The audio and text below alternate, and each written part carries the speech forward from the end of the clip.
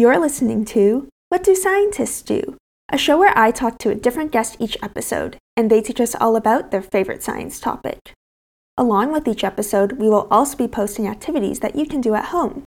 You can find those at bit.ly/whatdoscientistsdo or at scientistsdopod on Twitter and Instagram. My name is Jessica, and today I get to talk to Jarman, who gives us all the buzz about bees and beekeeping. Hey everybody, I'm joined by Jarman today. Jarman, how are you? I am fantastic. How are you?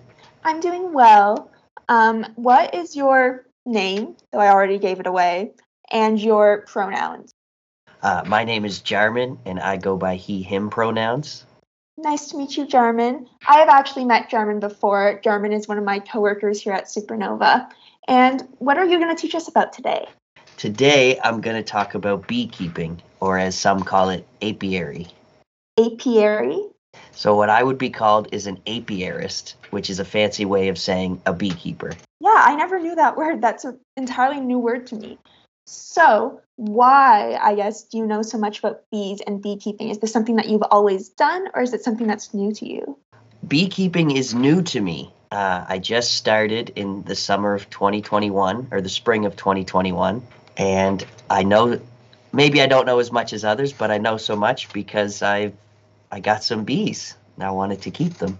That's really cool. So how many bees do you keep, or how many hives? I'm not sure which metric to use, but... So most beekeepers will count hives, but any hive could have up to 30,000 bees in it. So I keep 3 hives so far, and I'm hoping to grow. Wow, so you have potentially up to 90,000 bees just in your yard. Yeah. And what do you have to do in order to keep those bees? Beekeeping is very interesting because they're wild animals that you have to convince to stay with you.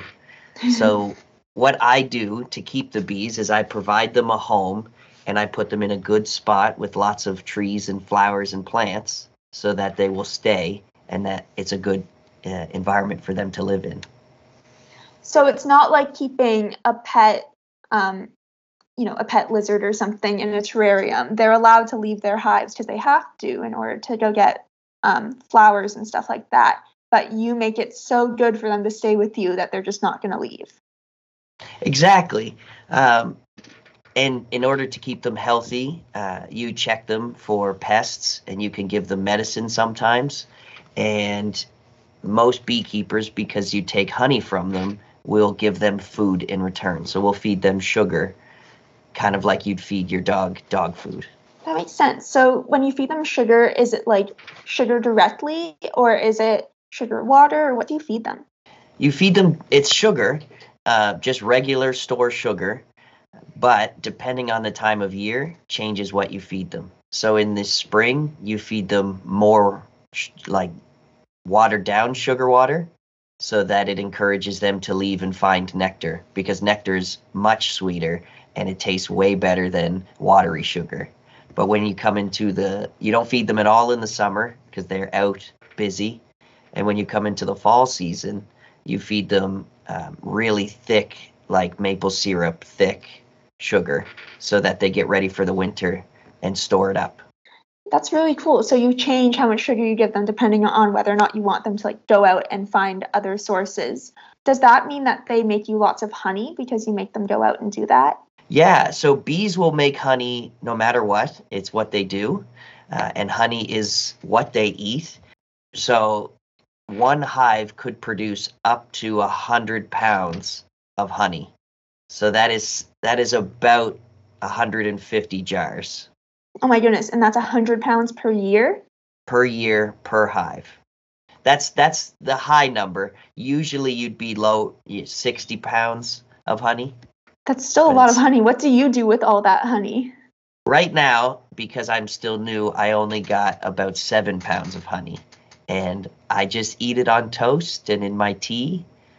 And sometimes I take a spoonful. Just a spoonful of honey? Just a little bit.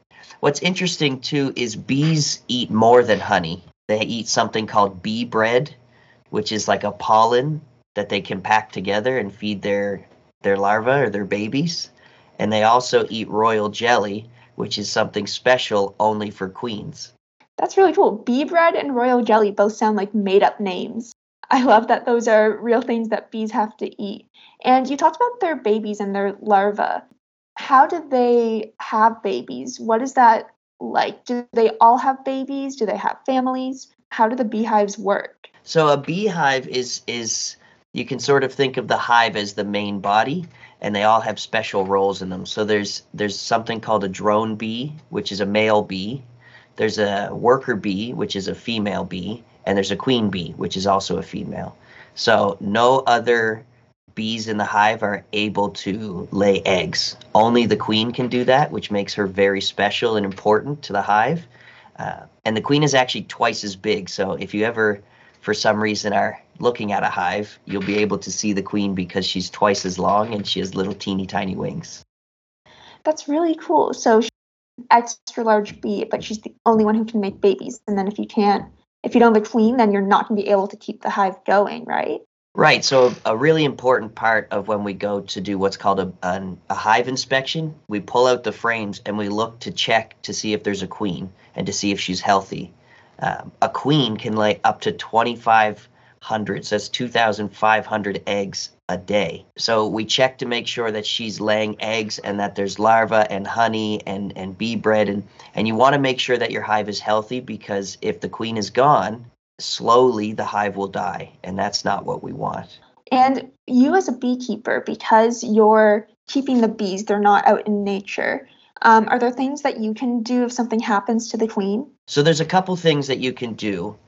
You can actually buy queens, so you can replace them, but you have to be careful because bees, they have a very sensitive, it's called olfactory gland. So it's their nose.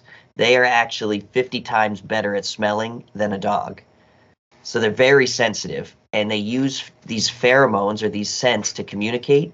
So each queen has their own scent, and if you introduce a queen to a hive, they won't like it. They'll think that it's an enemy. So you have to do it very slowly.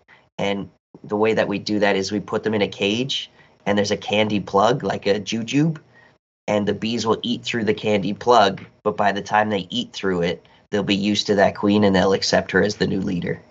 That's super cool. So you just kind of have to put this new thing in their hive that they're not going to like, but make it so that it takes so long for them to get to the queen that they don't care anymore because they're just used to her being around. Exactly. Another way is they'll make new queens. So sometimes if you see that a queen is gone, you can actually see what's called a queen cup, and it's a really big egg looking shape. So they make a special ball of wax that holds a bigger bee, which is the queen, and they'll hatch a new queen.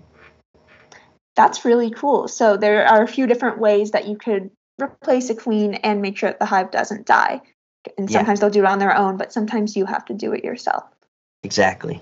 Queens are actually the only bee in a hive that can live more than 8 weeks. Most bees will die between 6 and 8 weeks, but a queen can be up to 3 years. So she's the one that keeps the hive going year after year. Oh, I didn't know they lived that long in comparison to the other bees.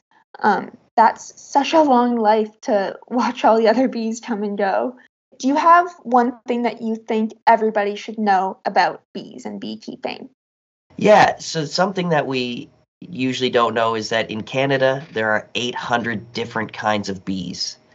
We usually like to think of bumblebees, which are the big fat ones that you can hear buzzing around, or honeybees that make delicious honey, but there's 800 different kinds of wild bees.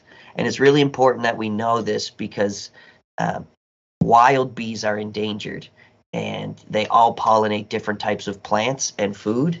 And so something that's really helpful to bees is just to leave wildflowers. Let your lawn get a little bit messy so that the bees can come in, especially in the spring. These wild bees are looking for food. So beekeepers like myself will keep honeybees alive with sugar when they can't find any flowers, but the wild bees are usually struggling. So you can help the bees by not doing things like mowing the lawn as often. So honestly, that seems like a win-win situation to me. If you get to do fewer chores and help save the bees and save some of the food that we eat, right? Because without the bees, we wouldn't have different types of food. Roughly a third of all the food that you eat on your table comes from bees. Not directly, Wow. but because of their pollination. Almost all fruits come from bees.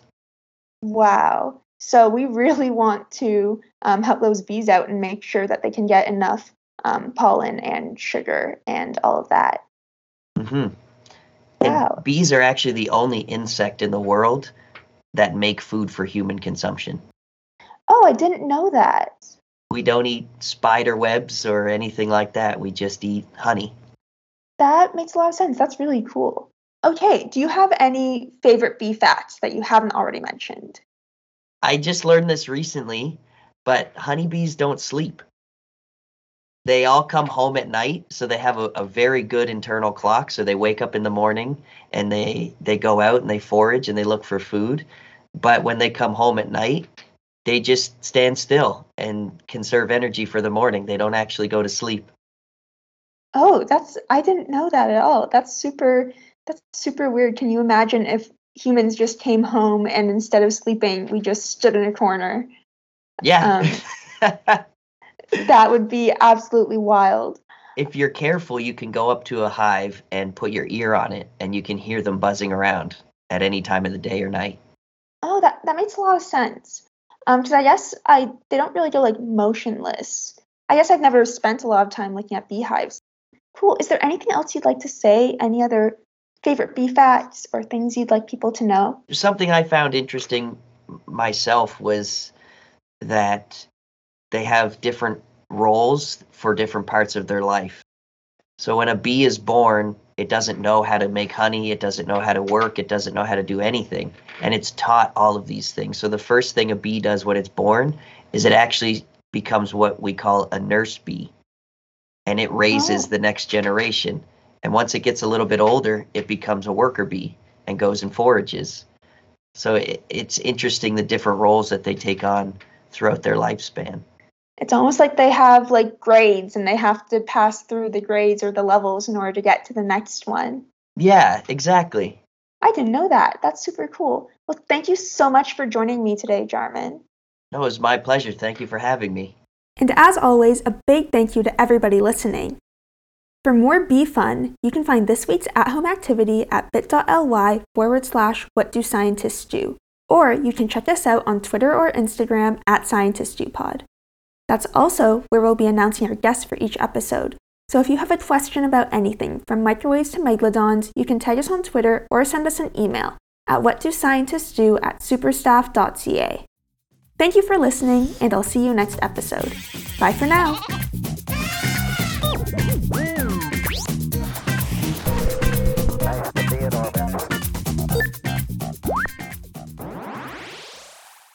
This podcast was made by Supernova at Dalhousie University, a network member of Actua.